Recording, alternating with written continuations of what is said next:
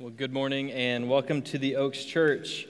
If you are a first-time guest with us, I want you to know that we are so glad that you're here. If you're a returning guest with us, really thankful that you have decided to worship with us this morning. I want to say just good morning to everyone who's a part of our church family as we continue to work through the book of Romans. We're going to be looking at Romans 8 this morning. So if you have your copy of God's Word, go ahead and find Romans chapter 8.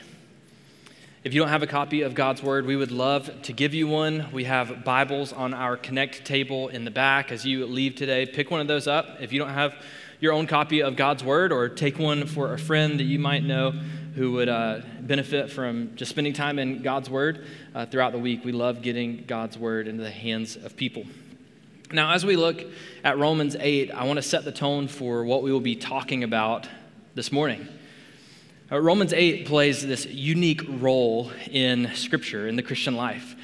And it reminds me of what took place in the 1930s. So in 1932, some of you may know that there was this massive construction project that took place in San Francisco. This $35 million bridge building project that we now know as the iconic Golden Gate Bridge. And what you need to know is in that time period, one of the most dangerous occupations was bridge building, because you would be up on these tall beams and the wind gusts would be unexpected and super quick. Often you would lose your balance. You're carrying heavy tools. There's no way to kind of catch your balance or grab on without a moment's notice. And so many people would fall to their death if they were in this bridge building industry. I mean, it's still dangerous today, but at that time, the typical statistic was that for every $1 million that went into one of these projects that determined its length and its scope, one person would lose their life. And so going into this project, it was already estimated that at $35 million, there would be 35 construction workers who would lose their life to construct this massive structure. And then the chief engineer for this project came up with an idea. He had seen, the way that trapeze, people in the circus would fall into these giant nets and would kind of just crawl out unscathed. And he said, what would it look like if we rigged up one of these nets under the beams of the bridge as it was being built? Instead of the workers kind of fumbling around in fear or doing their best to, make sure that they were holding on to a beam with one hand and then holding on to a tool with the other, instead of kind of being split in their focused and full of fear, what if they knew that if they fell, if they slipped up, if they made a mistake in a moment of error, that they would just fall into this net that would keep them safe? Well, the chief engineer purchased this net for $130,000. He rigged it up underneath it with the help of the other workers. And the moment that the first worker that was hundreds of feet in the air slipped up and fell, everybody held their breath. And what happened? He fell into this net.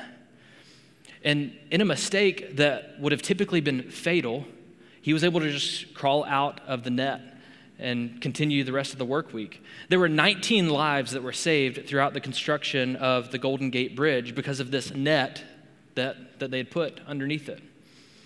The reason that I'm telling you this is because Romans 8 acts a lot like this net in the Christian life. I think a lot of us perhaps live our Christian life in fear that if we just kind of make one false move, one misstep, could we lose God's love altogether? Yes, God's grace is amazing, but just how gracious is God whenever we fail again? Whenever we say that the last time was the last time and it wasn't the last time? What happens whenever we lose our cool and yell at people we love again? Can we lose the grace of God, the love of God with one mistake? What if there's some storm that is unexpected in our life and we find ourselves in the midst of suffering? What will happen? And what Romans 8, specifically these last few verses, show us is that we will fall into the love of God.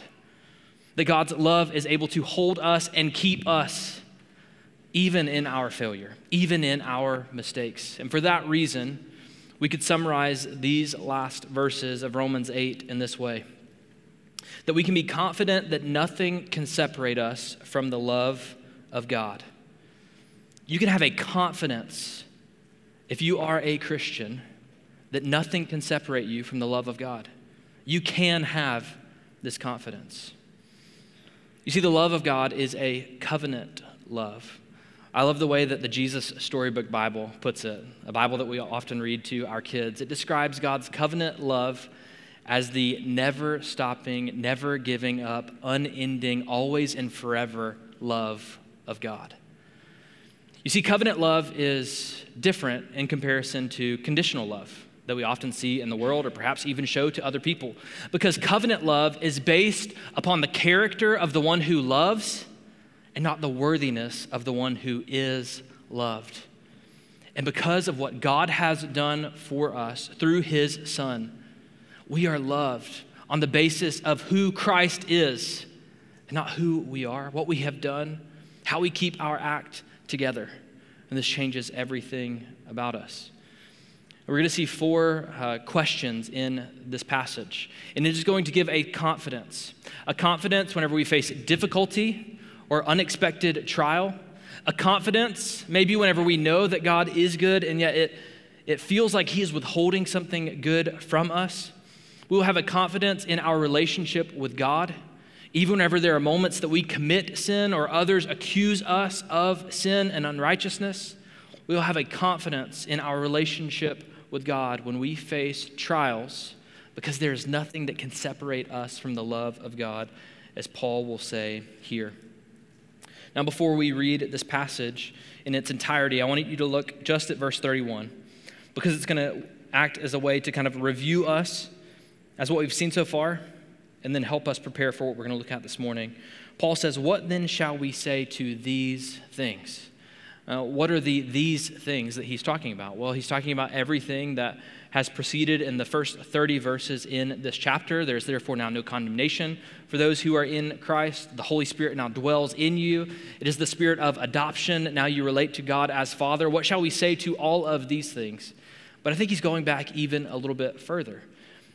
You see, in chapters 1 through 5, he talks about our justification, how we were made right with God through Christ. And in chapters 6 through 8, what I believe he's referencing here is our growth, our sanctification, how God grows us in our relationship with him. In Romans 6, he tells us, "You are dead to the power of sin because you have been crucified with Christ. And now you are united with Christ to no longer walk under the power of sin." And yet in Romans 7, we feel this internal battle that he discusses. He says, you're no longer under the power of sin, and yet you still struggle with the presence of sin in your life. And so then the question is, well, how can I do this? How can I grow? How can I change? And then in Romans 8, he says, the Holy Spirit is now within you to relate to God as Father. You can't do this in your own strength, and yet now God is working these things out within you. And after reflecting on the truths in Romans 8, he says, so what shall we say about these things? How can you have confidence in your relationship with God? And he is going to give us four questions that give us confidence, and we're just going to walk through each of those this morning. Let's look at verses 31 through 39 together. I'll read it. It says, "What then shall we say to these things? If God is for us, who can be against us? He who did not spare his own Son, but gave him up for us all, how will he not also with him graciously give us all things? Who shall bring any charge against God's elect? It is God who justifies. Who is to condemn? Christ Jesus is the one who died, more than that, who was raised, who is at the right hand of God, who indeed is interceding for us. Who shall separate us from the love of Christ? Shall tribulation or distress or persecution or famine or nakedness or danger or sword? As it is written, for your sake we are being killed all the day long. We are regarded as sheep to be slaughtered. No, in all these things we are more than conquerors through him who loved us. For I am sure that neither death nor life nor angels nor rulers nor things present nor things to come nor powers nor height nor depth nor anything else in all creation will be able to separate us from the love of God in Christ Jesus our Lord." Well, this passage is so good. The first question that we see here is, who could be against us? There are four questions that will give us confidence. The first one is, who could be against us? And the answer is nobody. See, the church in Rome needed to hear this in the first century because they would have faced persecution. They would have been ostracized for what they believed. I mean, if people knew you as a Christian during that time period, whenever you went into the market to purchase supplies that you needed for everyday life, there's a good chance that people on the other end of that booth would say, I'm not selling to you. Like, you can figure out how to get these things somewhere else, but I'm not going to do business with a Christian in a derogatory tone. They would have said something like that. You would have been labeled as a social outcast whenever you said there is one true God. Whenever you're walking through the city of Rome and the streets are literally lined with pagan temples. There would have been many who opposed the Christian in Rome. And yet Paul says, but who can be against you if God is for you? We feel the same thing today in the world that we live in. There might be those that are against you. And yet we know that because one day every knee will bow before Christ and every tongue will confess that he is Lord, no one can truly stand against us. A couple weeks ago, I was talking to a guy at the place that we have our offices. We're in a co-working space, and it's a guy who I had had several conversations with, and I said, hey, I would love for you to join me at church on one Sunday. And he goes, oh, okay, well, what do you believe about God? And I could tell by his tone that, I didn't know where this conversation was going. And I said, well, I believe that every person was created in the image of God, created for a relationship with God. And yet, because of our sin, because we've broken God's commands, because of our willful rebellion against God, we're now separated from him. And yet, God, in his love, sent his own son to live the life that we should have lived, obeying every single command. And then he died the death to absorb the punishment that our sin deserves. He rose again and now offers life to anyone who trusts in him so that you can have a relationship with God again, so that you can have life in his name. And he looked at me and he said, so are you telling me that if I don't believe what you believe, I'm going to go to hell? I said, well, the Bible teaches that you are separated from God in your sin, and unless you trust in what Christ has done in his death and resurrection, then yes, you will spend eternity in hell. He said, I can't believe that you would say something like that and that you would stand here and tell me, even though you don't know me, that I'm going to hell. And I said, what I am telling you is that you don't have to because of the grace of God. And he said, the Bible you believe is garbage. Everything that you believe is garbage. He put his finger in my face and he said, you will remember this moment forever. And as he turned and walked away, I just began to pray for him. My heart broke for him. And I said, God, give me another chance. Lord, would you begin stirring in his heart? Lord, would you make him discontent with his worldview, that somehow he would not spend eternity in hell, but that he would surrender to you. We face opposition. Christian, don't be surprised whenever your biblical conviction about views of heterosexual marriage and biological gender are unpopular, and people say, how could you believe like that? You will face opposition. Whenever you've been dating someone for a long time and you begin thinking about marriage, and people hear that you've abstained from any physical intimacy and that you haven't had sex yet, and they think, that's crazy. Like, how could you do that? That's not what the world says is normal. Why are you doing that? And yet you say, this is what brings God glory. Whenever people think, like, what are you doing with your hour on a Sunday morning sitting in a rec center, hearing someone talk about God, whenever you could be at brunch right now? And yet you'd say, this is one of the greatest things that I could do. I'm hearing the word of life, worshiping with the people of God. When people think you're simple-minded for believing that there is a God who rules over the whole universe, who created all things, you will face opposition, Christian. And yet hold fast, because if God is for us, who can be against us? This reminded me this week of the story of David that we read about in 1 Samuel 17, whenever he is just a little shepherd boy and he comes toe-to-toe with Goliath, a 9'9" giant.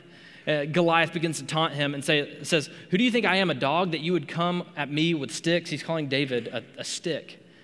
And then David replies and he says, you might come at me with sword and javelin and spear, but I come to you in the name of the Lord of hosts, How is he able to do that? Because he realized that the God that was with him and for him was greater than the opposition in front of him. Christian, what Paul is doing here is he's not making light of the criticism that you might face. He's not making light of the fact that you are often reminded that this world is not your home. He's making more of the God that you serve, the God who is with you, the God that is for you, that because God is for you, no one can be against you. And because this is true, you can be courageous. Here's my charge for you, Christian. Be courageous because God is for you. You cannot fail. What does it look like for you to take the next step to make God's name known? What are you hesitant to do right now or afraid of? That if you had the same kind of confidence that Paul talks about here, that God is for you, that you would take the next step in pursuing. For some of you, it might be publicly declaring your faith in baptism, saying, I want the whole world to know that God is for me because he has sent his son to die for me.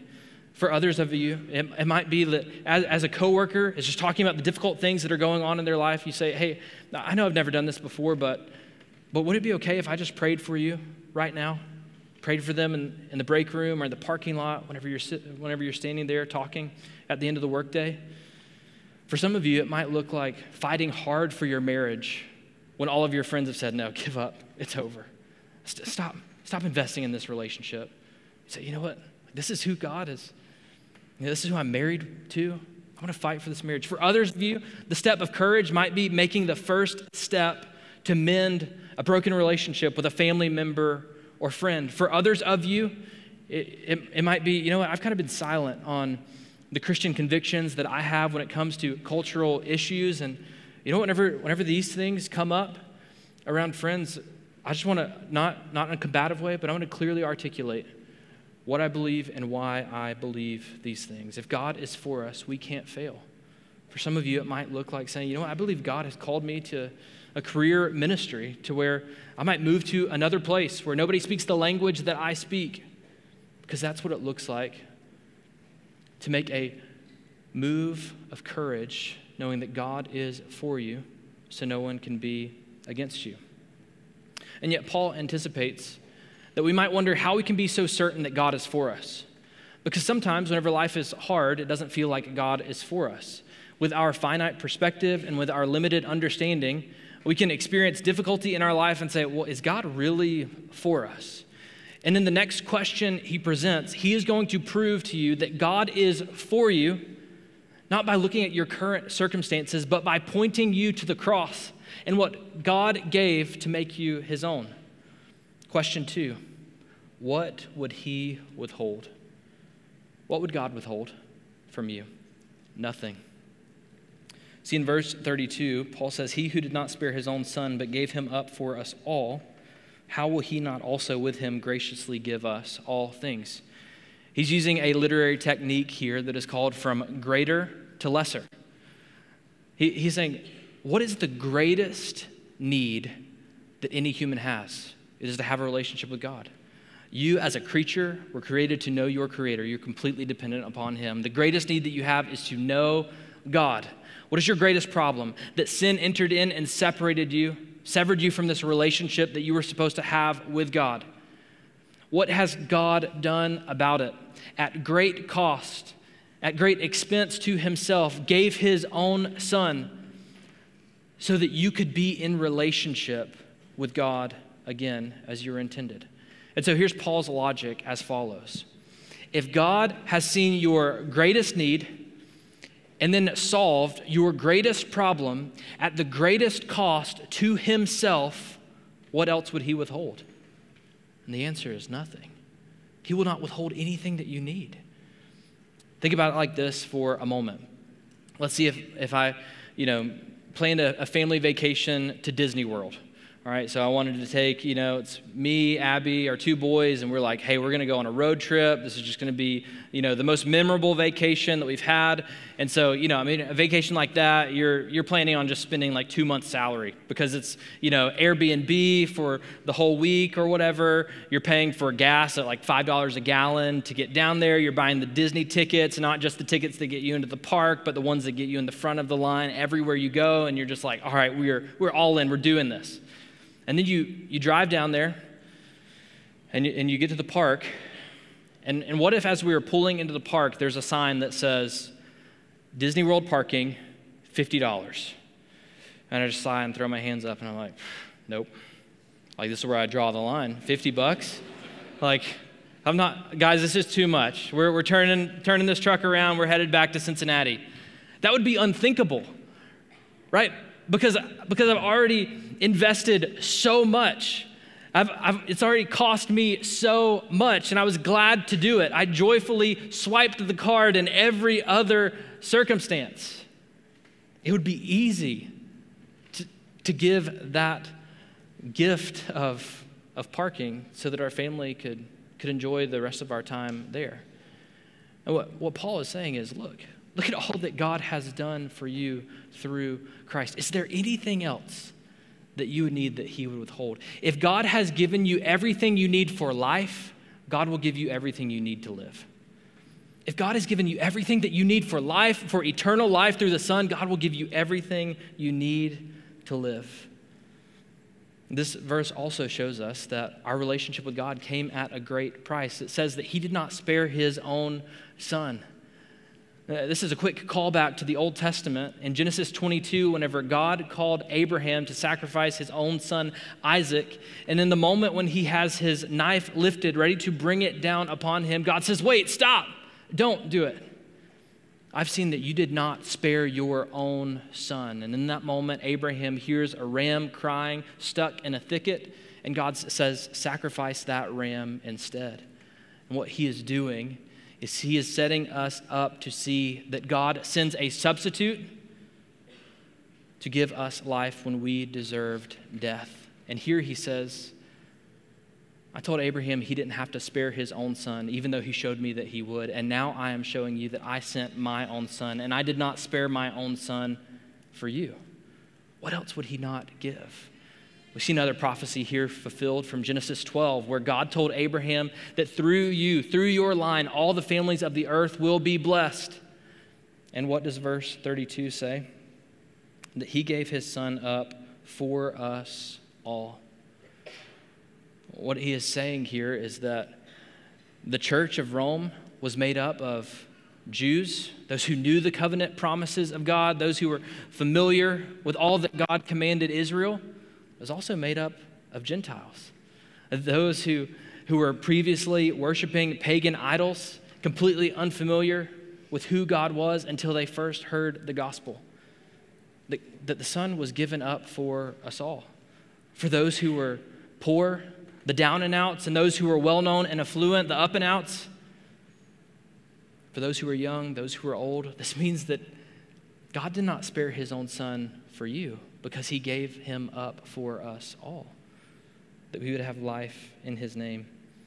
So he says, well, then how would he not graciously give us all things? So as we feel as if we don't have all that we need, Jesus invites us to go to God in prayer, to be reminded of who he is. We pray, praying that our prayers would be aligned to the will of God, and trusting that when they're not, God still satisfies us, knowing that he knows what we need better than we do. When Jesus talks about the way that we should approach God, he gives this example in Matthew 7. He says, which one of you, if his son asks him for bread, will give him a stone? Nobody would do that. Or if he asks for a fish, will give him a serpent. If you then who are evil, saying you who are not like God, know how to give good gifts to your children, how much more will your Father who is in heaven give good things to those who ask him? God will give you all that you need. And if God has given us all that we need, then we can be generous with everything that we have. The response here is generosity, that we are generous because God has given us everything that we need. If God has given us everything that we need, then we can be generous with everything that we have. If you think that God's kind of withholding everything that I need, then you're going to be stingy, you're going to be selfish, you're not going to be quick to see the needs of others and to provide for others. But whenever you realize God has given me everything that I need, you're going to be quick to be generous to others. And we often say at the Oaks that generosity is much more about what is in your heart than what is in your hands. And we seek to be generous with our time, our treasures, our talents. What does it look like for us to be generous as a church? It's a great blessing that we get to support missionaries throughout the world, that we support 4 church plants right now through the way that you sacrificially give. That this week, the Madisonville Education and Assistance Center sent me an email asking if we could help with some of the meals that they will be giving out at Thanksgiving, because our church is known in this community as a church that cares about the physical needs that people have. What does it look like for you as an individual to be generous because God has given you everything that you need? What does it look like for you to maybe see a unique need in someone's life and say, I can meet that? It can be something as simple as offering a ride for someone that needs one, or as huge as providing the car that they need to be able to transport themselves. What unique gift has God given you that would be a blessing to others? How can we joyfully give because God has so richly given to us? You see, God has given us everything that we need, and yet so often we wrestle with shame or guilt because we experience the blessings of God and we're like, I don't deserve this. We know the sin that is still at work within our hearts. We know that our shortcomings are daily and that we often fail, and we think, man, there's no way that I could experience this kind of goodness. We often condemn ourselves. We feel condemned. Why is that the case? Well, question 3 is a comfort here. Who could bring any charge? Who could bring any charge? Who could heap condemnation upon you? Paul says, nobody. Look at verse 33. It says, who shall bring any charge against God's elect? It is God who justifies. Who is to condemn? Christ Jesus is the one who died, more than that, who was raised, who is at the right hand of God, who indeed is interceding for us. Verse 32 focuses on the way that God has sent his son to die for us. And verse 33 and 34 shows that Christ walked out of the tomb and now lives for us. He is seated at the right hand of the Father, interceding on our behalf, so that if there is any charge of sin against us, God the Father and God the Son say he or she is completely justified. They are made right based upon the work that I have done on their behalf. And for that reason, no one can bring any charge against us. And if that is the case, then why do we often still feel condemned? Well, it's because we often condemn ourselves. We often forget that we are justified. 1 John 3:20 says this, for whenever our heart condemns us, God is greater than our heart, and he knows everything. This is the kind of discouragement you feel, the kind of condemnation that you feel whenever in a moment of weakness you get angry and you yell at your kids and you know that you have gone far past disciplinary instruction and you're just mad. That moment, whenever you can't believe that you lingered on that impure thought or that image for too long, you're just like, what am I thinking?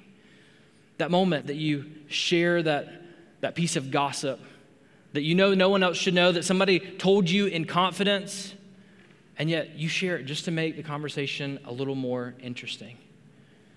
And then you come in here on a Sunday morning and you think, man, how can I sing songs of praise in a moment like this, whenever these same lips have shared things that have harmed another person?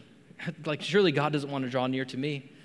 Maybe you're thinking, how could I meditate on God's word in my devotional time? How could I even crack open my Bible whenever, and I know that my thought life this week hasn't always honored God.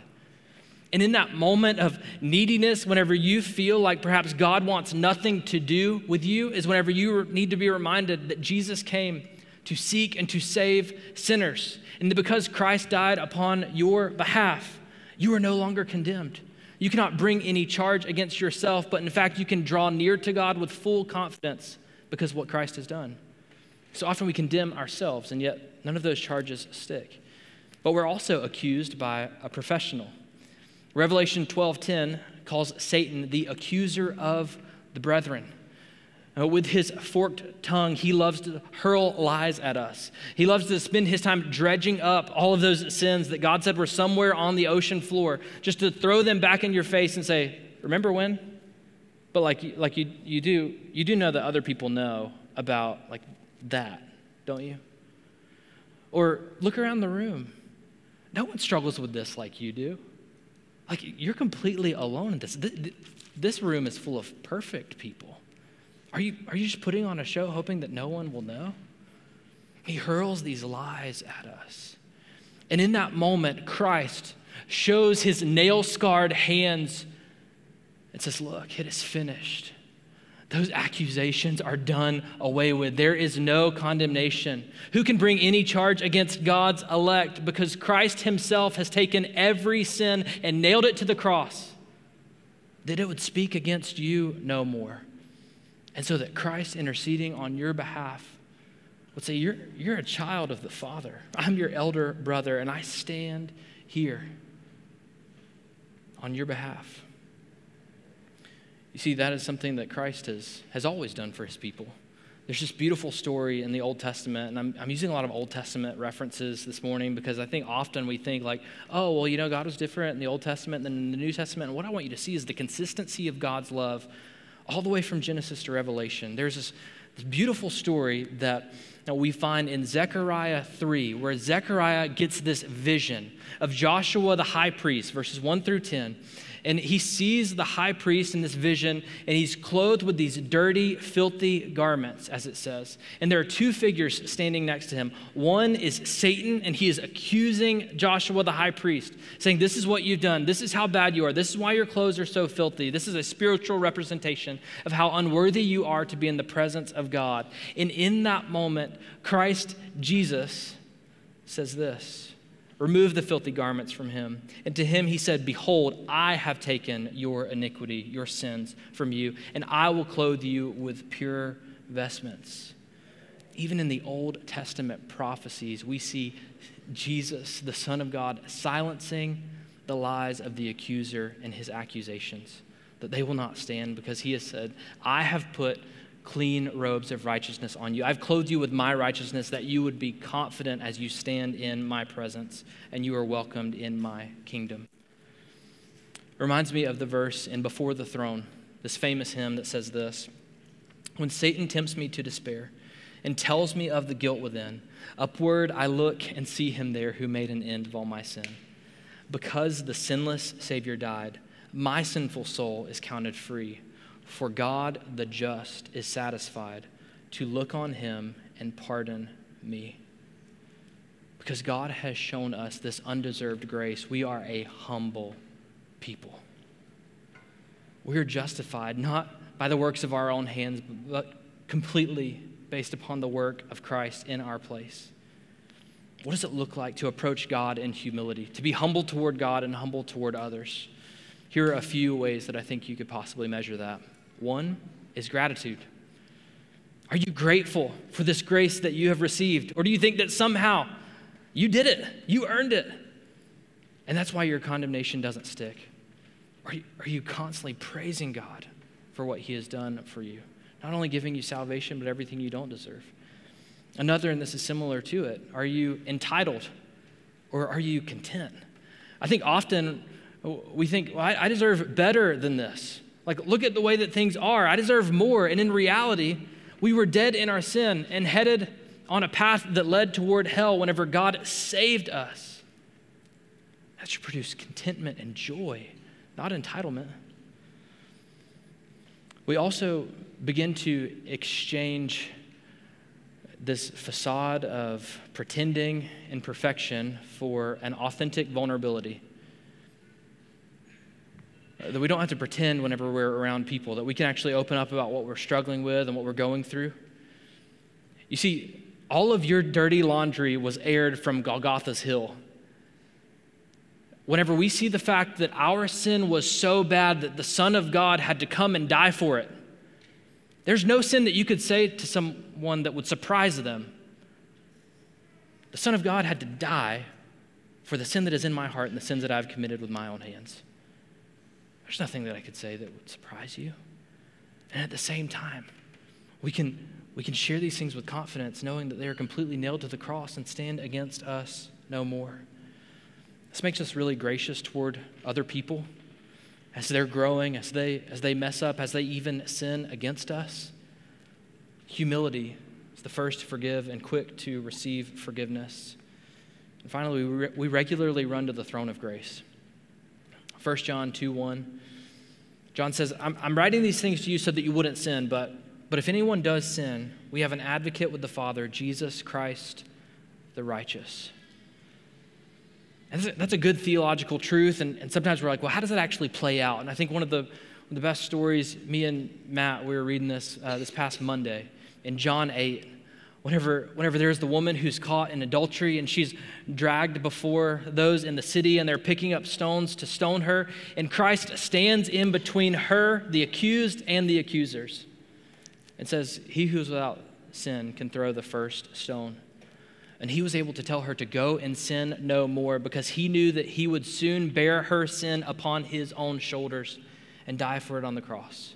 And when you receive that kind of grace and mercy, you don't say, okay, great, like I just have a free pass to sin more. No, you say, Lord, help me to go and sin no more. And that leads us to our fourth and final question. Who or what could separate us from God's love? And the answer is nobody and nothing. Who could separate us? What could separate us from God's love? Nobody and nothing. Verse 35, who shall separate us from the love of Christ? Shall tribulation or distress or persecution or famine or nakedness or danger or sword? As it is written, for your sake we are being killed all the day long. We are regarded as sheep to be slaughtered. No, in all these things we are more than conquerors through him who loved us. For I am sure that neither death, nor life, nor angels, nor rulers, nor things present, nor things to come, nor powers, nor height, nor depth, nor anything else in all creation will be able to separate us from the love of God in Christ Jesus, our Lord. Here, Paul slows down so that he can focus on the love of God, the fact that nothing can separate us from the love of God. And then he lists some of the most desperate situations that you could ever find yourself in. He says, what about tribulation? What about whenever you're going through trials? You're distressed, you're facing persecution. What about whenever you're facing deep, intense pain and suffering? As long as we live in a broken world that is marred by sin, we will face suffering. I think often one of the most confusing aspects of the Christian life is that life is still often hard. And what this verse says is that nothing can separate you from the love of God. But it doesn't say that the love of God will separate you from experiencing these things. It says even when you experience these things, you will not be separated from the love of God. This verse is almost prophetic, knowing that in the coming years, the Church of Rome would face horrific persecution under the hand of the Emperor Nero, who murdered Christians, often burning them. Paul says, even then, you'll not be separated from the love of God, but your faith will become sight. He moves on, saying, what about famine or nakedness? He says, what if you are deprived of the most bare essentials of life? You don't have food, you don't have clothing. What about then? You won't be separated from the love of God, but God will continue to sustain you. What about danger or sword? That God will continue to love you even still, and you will experience the love of God in ways perhaps you never fathomed before. Then he moves on to Psalm 44, quoting these words, for your sake we are being killed all the day long. We are regarded as sheep to be slaughtered. Why does he bring these words to mind here? Because in Psalm 44, the people of God were crying out. They're saying, God, we've been faithful to you. We've obeyed your commands. Lord, we know that you are faithful and good, and yet we are still facing difficulty and persecution. They were crying out for redemption. And what we know as we stand on this side of the cross looking back is that God gave them a greater redemption than they could have ever imagined. That God gave his people a redemption that would not just be one who is victorious over a physical battle, but that God sent his son to wage a spiritual war against sin, Satan, and death, so that all who would believe in him would not just have a life that is sustained for 80 years, but would have eternal life in his name. That's the reason that Paul can say here that we are more than conquerors. What does that mean? Like, what is more than being victorious in a battle? Isn't that kind of like the highest rung of success whenever it comes to facing difficulty, to be the one who is a victor? And yet he says, no, in all these things, in all of the difficulty, in all of the suffering, we are more than conquerors. How is that possible? It's as if he is echoing the truth from Romans 8:28 again, that because God is able to work those things in your life that are perhaps some of the most difficult things that you will go through for your good and his glory, you emerge as more than a conqueror. I like the way that the New Testament scholar Tom Schreiner puts it. He says, afflictions become the means by which believers are more than conquerors, so that the things that oppose believers are actually turned to their benefit. That's why Paul can be so confident here whenever he says in verse 38, for I am sure that neither death, nor life, nor angels, nor rulers, nor things present, nor things to come, nor powers, nor height, nor depth, nor anything else in all creation will be able to separate us from the love of God in Christ Jesus our Lord. He is sure, he is certain, he is confident that nothing and no one will separate us from the love of God. Because if God has pursued you and saved you, if the blood of Christ has been spilled to wash away your sins and the Holy Spirit has now taken up residence within you, there is nothing that can separate you from the love of God. God will not deny himself, and you are united with Christ and indwelled with his Spirit. This gives you great assurance whenever you sin, whenever you face difficult circumstances, that if you have trusted in Christ, that he holds you fast. This is often called the doctrine of the perseverance of the saints. We hear Jesus say something like this in John 10:28. I give them eternal life, talking about those who follow him, and they will never perish, and no one will snatch them out of my hands. And because God has loved us in this way, we can love others. What does it look like to love others? To be consistent, to be sacrificial, to love others as God has loved us. I don't want to spend a lot of time on application here because I think we often know what we should do, how we should go about loving others. It's often the application that we struggle the most with. Why is that the case? Because I think we forget the love of God for us. See, 1 John 4:19 says, we love because he first loved us. How are we loving to others? Because our hearts are consumed with the fact that God has first loved us. Let me remind you of the love of God. We live in a world where we so often have to earn the love of others. We think we have to achieve certain career goals to be lovable. We have to be a certain weight or look a certain way to be deemed lovable by others. We have to meet standards of another person's approval. We have to make ourselves worthy of someone else's love. And yet the gospel says that whenever God knew just how unlovable you are, knowing all your faults and failures, knowing that even in your salvation you would be saved to sin again, he pursued you, gave his son for you, and showed his own love for you. There's no greater love than this.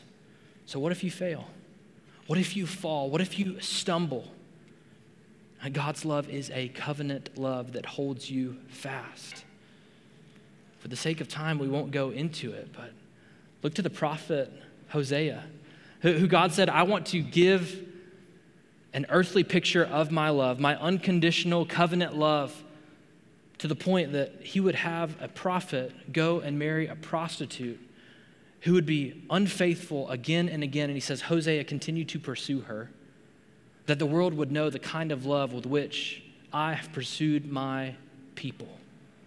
He is faithful when we are not, and his love cannot be comprehended, and yet he makes it known to us still. Paul's prayer to the church in Ephesus is that they would comprehend the love of God. In verse 18, he prays these things, that they would have strength to comprehend with all the saints what is the breadth and length and height and depth of God's love, to know the love of Christ that surpasses knowledge, that you may be filled with all the fullness of God. How can you be confident of this three-dimensional love of God? We see right there in verse 39, the very last words, that nothing can separate us from the love of God in Christ Jesus our Lord. Where does our confidence come from? Our confidence comes from Christ. That God's love was made known to us through the cross. To see a picture of God's love, don't look at your circumstances. Look at all that God has done for you, taking care of your greatest need and solving your greatest problem at the greatest expense, which is sending his only Son. And for that reason, you can be confident that there is nothing that can separate you from the love of God. So now what? Here are 4 exhortations based upon these 4 questions. This is your response to these 4 questions. That God is for you, so attempt courageous acts of obedience. For some of you who perhaps don't have a relationship with God would say, you know what? Right now, the act of obedience for me is simply saying to God, I admit that I am a sinner, and I believe in the Lord Jesus Christ, that he has done everything for life, to have a relationship with God, and in this moment, I am trusting in him and no longer trusting in myself. For others of you, that courageous act of obedience could be sharing the gospel with a family member, maybe sharing your testimony with one of your parents over Thanksgiving dinner in November. Maybe it's saying, you know what, I've never served on a team, and yet I want to give my time to do that. I don't know what it looks like for you. What does it look like to take a courageous act of obedience? 2, God will give you everything you need, so be generous with everything you have. What if you just ask God right now, Lord, would you reveal a need to me that I could? Maybe there's just something that you do every single week, and you say, you know what, I know that at the end of every year, we take up an offering to bless missionaries that we support, and we do things in our city, and God, I want to learn what it means to trust you with what you've given me. 3, God has silenced your accusers, so relate to him and others with humble confidence. You don't have to approach God with timidity. No, you can approach God with confidence, knowing that Christ has removed your sin. You can ask him for what you need, that you can be humble toward others and no longer hide, because God has completely dealt with your sin. 4th and finally, God will never stop loving you, so love others like he does. Because God will never stop loving you if you are in Christ, you can actually love others like he does. Because all the acceptance and approval that you need has already been given to you in Christ. We can be confident there is nothing that can separate us from the love of God. Let's pray.